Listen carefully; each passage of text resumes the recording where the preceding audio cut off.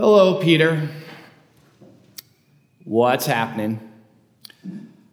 Yeah, we have a little bit of a problem here. Apparently, you haven't been putting the new cover sheets on your TPS reports. There was a memo that went out about this. Did you get a copy of that memo? That's Bill Lumbergh from the movie Office Space, for those who didn't catch the reference.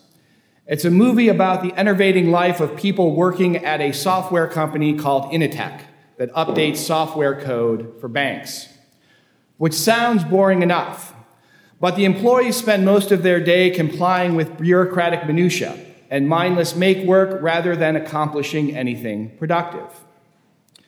It says in the gospel about Jesus, the people were astonished at his teaching, for he taught them as one having authority and not as their scribes. Now, who were the scribes? Well, they were kind of like a combination of a priest and a lawyer. As horrifying a thought as that might be. Almost as bad as a 7-foot-tall Dominican. I know you'll be having nightmares tonight. The scribes had power over the Jewish people in that time by virtue of their office. People needed to go to them to resolve questions about Jewish law and practice, or to obtain religious documents and notations. But as the gospel notes, they didn't have authority. What's the difference between power and authority? In Roman law, which also formed the basis of medieval Catholic jurisprudence, a distinction was drawn between potestas and auctoritas. Potestas was raw power. It was simply the ability to enforce one's will by virtue of having some office or superiority over another. Whereas auctoritas was authority. You had authority over someone when they were willing to submit to your leadership because they recognized your wisdom and knowledge. The scribes were masters of the law, but only in a technical, narrow sense. They didn't understand that the purpose of the law, even under the Old Covenant, was to foster love. As Jesus would later say, all the law and the prophets are summed up in one commandment: to love God with all your heart, with all your mind, and with all your soul, and your neighbor as yourself. Because their understanding of law was divorced from love of God and neighbor, the teachings and rulings of the scribes became increasingly legalistic, Byzantine, and inequitable.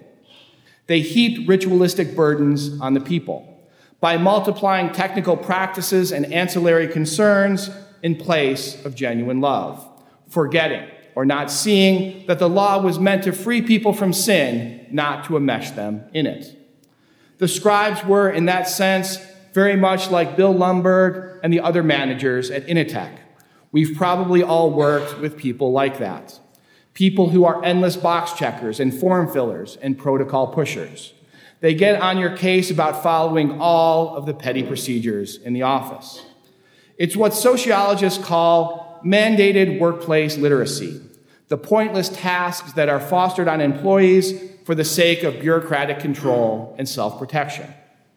But you know, and everyone else knows, that the people most invested in these arcane practices have no idea how to actually accomplish anything useful. Like a football coach who could tell you all the rules of the game, but couldn't instruct you in how to advance the ball down the field. Jesus, by contrast, had authority because the people could see that he was speaking from a place of genuine understanding. That doesn't mean that Jesus was against the law altogether, an error made by some of our Protestant and evangelical friends. We need rules and procedures. We even need lawyers sometimes. But when Jesus taught, people recognized that his interpretations of the law were rooted in love. It was the lens through which everything he taught could be seen and rationalized. The people could see that his teaching about any particular question or issue was part of a self-consistent framework rooted in an overarching love of God and love of his people. As Christians, we need two things so that we can reflect our faith with authority, not merely with power, which, by the way, the church doesn't have a lot of in this day and age anyway. The first of these is love, or what Christians more traditionally called charity. Blessed Pope Paul VI said this: "Modern man listens more willingly to witnesses than to teachers, and if he does listen to teachers, it is because they are first witnesses." A witness is someone who genuinely lives what he claims to believe. He isn't a hypocrite or a fraud or a fake. A good example of such a person might be someone like Marine General James Mattis, now the Secretary of Defense. Talk to someone who was a Marine under General Mattis, and that invariably they will tell you that they would follow him to the very gates of hell, because he was the real deal. The men that served under him had complete confidence that he had their best interests and the best interests of the country at heart. They knew he would never order them to do something that he wouldn't have been willing to do himself. Everyone believed that he became a Marine general in order to serve rather than to be served. That kind of character is the fruit of a life formed in charity. The second thing that Christians need in order to reflect our faith with authority is a certain measure of competence. By that, I mean competence in knowing and articulating the Christian faith and the teachings of the church. Unlike the scribes, this competence must be rooted in charity. It's charity rooted in faith and nurtured by prayer that allows our intellect to penetrate the depths of the faith and to see its sublime completeness and complexity. But that requires still a focused intellectual effort and study. Long gone are the days, if there ever were such days, when you could be a good Catholic without really understanding the faith in depth. The world right now is not very hospitable to Christianity, and it's only going to get worse in the short term. If you aren't feeling an increasing tension between your faith and your life in the world, well, I have something to tell you. You're doing it wrong. You're missing something big time.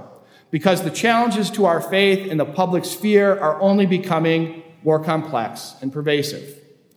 In order for us to live our faith, let alone to have any chance of evangelizing others, we must know our Catholic faith cold. Just having a vague desire to be a witness is no longer enough. The reality is that other people now feel very free to come at you with aggressive questions and challenges and attacks.